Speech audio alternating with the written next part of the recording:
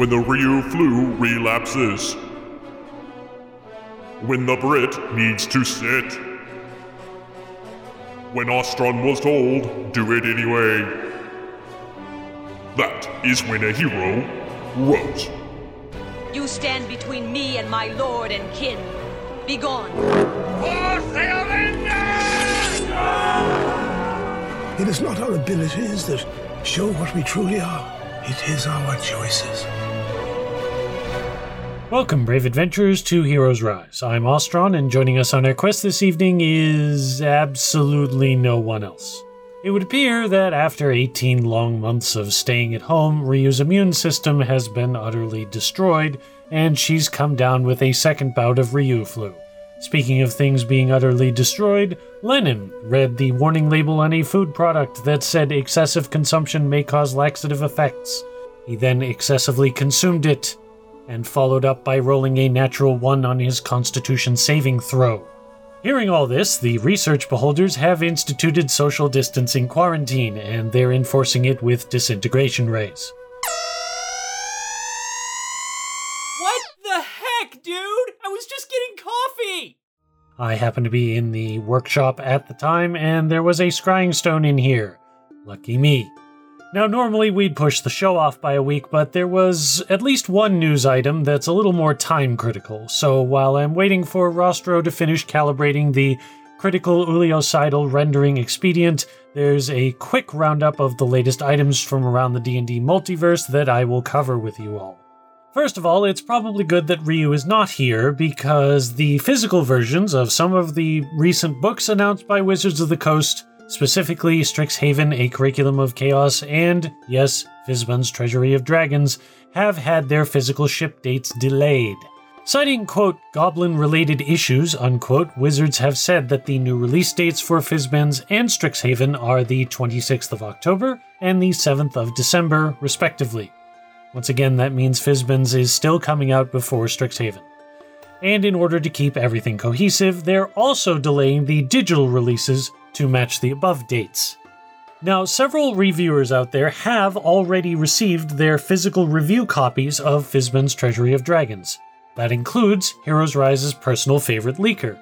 However, in a surprising turn of events, there have been absolutely zero leaks. So, again, apologizing to the absent Ryu, there is no more new information, so we're just going to have to wait another week or two before we can look at Fizban's the old-fashioned, non-leaky way.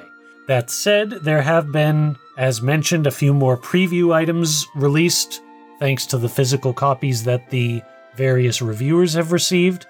Most of what is contained in the book is stuff we've already mentioned in the previous episode, however, there is some new artwork that's making the rounds, including an image of the Deep Dragon, which is also known as the Purple Dragon, which might interest a few people.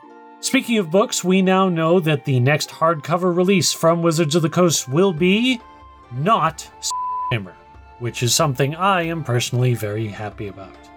Coming our way on March 15th, 2022, priced at $49.95 US, is Critical Role Call of the Netherdeep, an epic Critical Role campaign for the world's greatest role-playing game. That at least is according to the cover. Also according to the cover, the greed of mortals has awakened a powerful entity long thought destroyed. For eons, this mighty champion of the gods has been imprisoned in the darkest depths of Exandria. His name has been forgotten, as have his heroic deeds.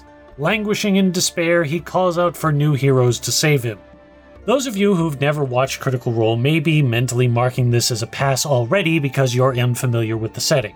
However, you can take a little bit of comfort knowing that you are not alone in that, because this adventure is taking place in areas of Exandria that Critical Role fans aren't familiar with either. The book is inspired by the campaigns of Critical Role, and it does feature a few places from both campaigns 1 and 2, but the majority of the book takes place in areas that the shows have barely scratched the surface on, eventually ending up in the titular Netherdeep, which is described as a terrifying cross between the Far Realm and the Deep Ocean. Unlike the Explorer's Guide to Wildmount, this is a pure adventure module, taking players from levels 3 to 12 and, according to the press release, contains 7 chapters of thrilling adventure, some new creatures, new magic items, a poster map of Ank'Harel, and comes, quote, bursting with lore and all new art depicting Exandria. According to Matt Mercer, the new book will explore ideas and elements not yet seen in the show, and says, quote, getting to bring a direct adventure book within Exandria to life is really such an exciting thing, especially exploring ideas and elements I've never been able to bring to a campaign myself yet. Working with such a talented team to develop and craft a tale like this is an absolute honor, and I cannot wait for folks to step into the unique mysteries and dark challenges that Call of the Netherdeep invites. So this wasn't that setting, but it did leave many people wondering, does this count as one of the new or classic settings that were mentioned by Wizards of the Coast as being included in the releases coming out this and next year? According to Ray Winninger, no. On Twitter, Ray confirmed that the settings are very much still in the works, and we can still expect 2 classic settings coming this year, and 1 more in 2023. And finally, we've often said on the show that although they're correct when you consider the actual scale of the creatures at hand, sometimes WizKids minis are sort of pushing the label a bit. To that end, we think they've probably peaked with their recent announcement. Standing at 11 inches tall and measuring 15.5 inches from gnashing maw to destructive tail, this legendary creature is possibly the most dreaded monster of the material plane. Depending on which origin story and mythology you believe, it's possible there is only one of these creatures, although no one can predict where and when it will strike. Unless you're using a scroll that summons one, of course. Thank you, Mr. Perkins. Yes, WizKids have announced they are unleashing a Tarrasque Mini. The Tarrasque Mini, again in quotes, is available for pre-order for the cool price of $419.99 US cents. So, you may want to start saving your gold coins now. And that's essentially it for this episode of Heroes Rise. Assuming Gath can get some healing spells running and there are no wild magic issues, we'll be back with episode 186 next week on October 28th. That gives you all another week to answer the community questions from last week, which were, Minsc and Boo have their own book. Do you agree with the internet and think it's a model for how Wizards should be doing releases going forward? Or is this just more of the same?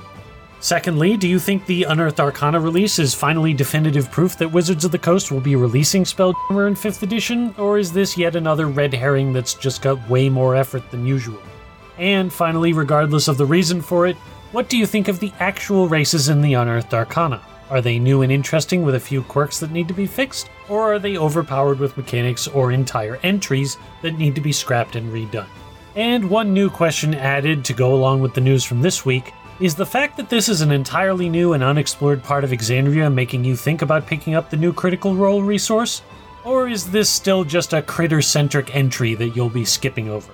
As always, if you want to respond to any of those questions or raise some points of your own, you can comment on this show's post on our website, heroesrisepodcast.com. You can find us on all good social media at heroesrisednd.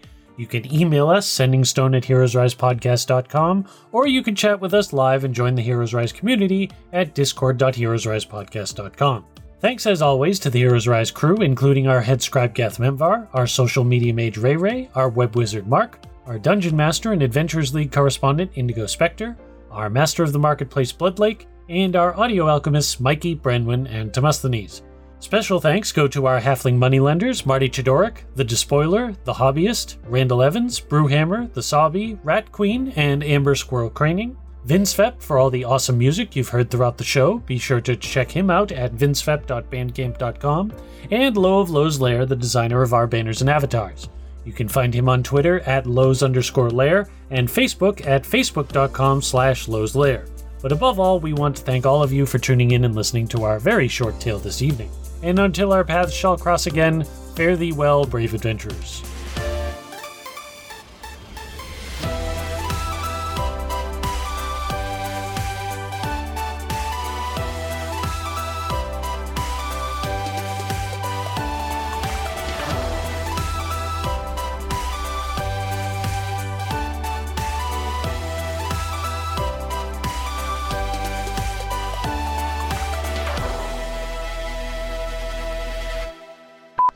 Oh, and if you're a plumber in the Bristol area of the United Kingdom, don't be afraid to charge double.